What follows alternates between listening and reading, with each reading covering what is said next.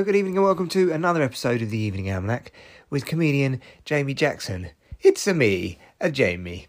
How you doing? That is my Mario voice, which is essentially a racist stereotype of an Italian man. Now, some people might say it's xenophobic, a little bit xenophobic, but bear in mind that Mario was invented by Japanese businessmen in the 80s, and they just turned him into some kind of complete racist stereotype. The Italians are a completely different race to the Japanese. That to me is racism. That is clear-cut racism. If you're thinking, no, it's not, that's just Mario. Think about it this way. Imagine if a group of European computer game engineers created a stereotype Japanese man to jump around platforms and be all like, well, am I gonna do the Japanese accent for Mario? No. See, it's so racist that I'm not even going to risk laying it down on a recording, because you know what a racist Japanese Mario might sound like. Am I going to do it? No. Feel free to do it in the privacy of your own home, but I am not going to do it. But that's the point of how racist it is. The other way around, very racist. And it's weird. I find it weird that certain things are racist and certain things aren't racist. Certain things are cultural appropriation, certain things aren't cultural appropriation. I find the concept of cultural appropriation a complete misnomer anyway. I mean, maybe not. Wearing fake dreads and a Rasta hat and walking around going, yeah man, beer can, right? And you're like a white dude and and you're doing that. That feels... I don't even think that's cultural appropriation. I think that edges into the realms of racism, because the joke is you're a different race, and that therefore is edging into racist humour. Whereas I think cultural appropriation is more like a white guy decides to have dreads. Now, that's a terrible fashion choice perhaps, but is it cultural appropriation? I don't know. Is wearing a poncho cultural appropriation for Mexicans? Is suggesting that Mexicans wear ponchos racist in itself? Do you see the quagmire of which we descend into when you start wondering about what is cultural appropriation? It's weird, because cultural appropriation can be racist in itself, because then you start playing into the stereotypes of races, and then you say you can't do that because that's what X or Y race does. And it's like, but do they? Can you define a race by these weird characteristics? Not weird. You see, not weird, different. But, every culture has their weird quirks, including the British culture, so get over it. I'm British, I'm allowed to say it. It gets very funny about the punching down and punching up of humour and jokes. Look, the way I see it is, anything is open to humour if it's funny.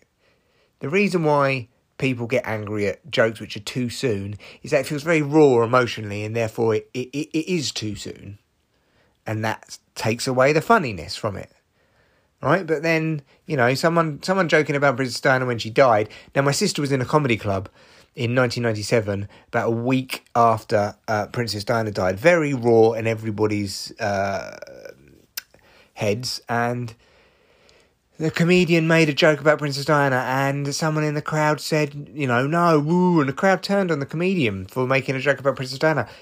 Tell a joke about Princess Diana now, everyone fucking loves that shit, mate. So, I can understand there is a too soon rule, simply because it's not funny, because people feel a certain way about it. Whereas,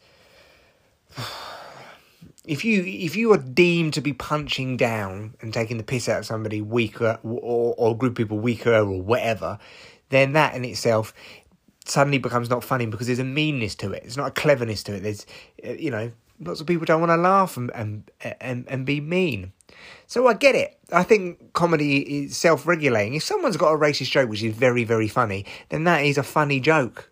No matter what race is getting lampooned, if it's funny, it's funny. The thing is, racist jokes are mostly not funny because they feel mean-spirited and, then he takes the humour away from it. It takes the wind out of his humour sails.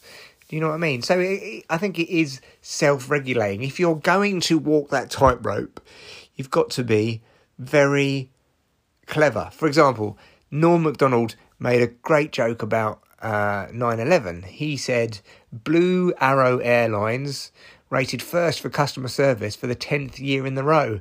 Do you know what rated last in customer service for the 10th year in a row? 9/11 Airlines. And then he pauses and he says, what a terrible name for an airline. It reminds me of that tragedy. That's funny. That's almost meta. And that's a 9/11 joke that I can get behind. Now, don't get me wrong. 9/11, genuine tragedy.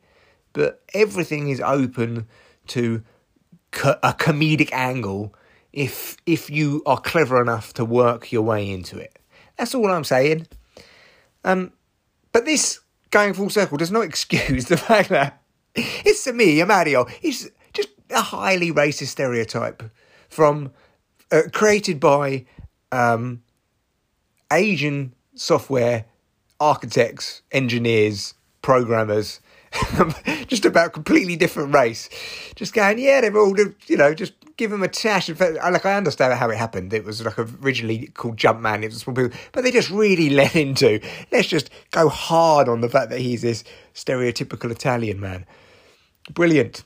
Anyway, that's today's pod. I was going to tell you about the fact that I went on a run and then I ended up just chatting about Mario and racism. A cerebral podcast, perhaps.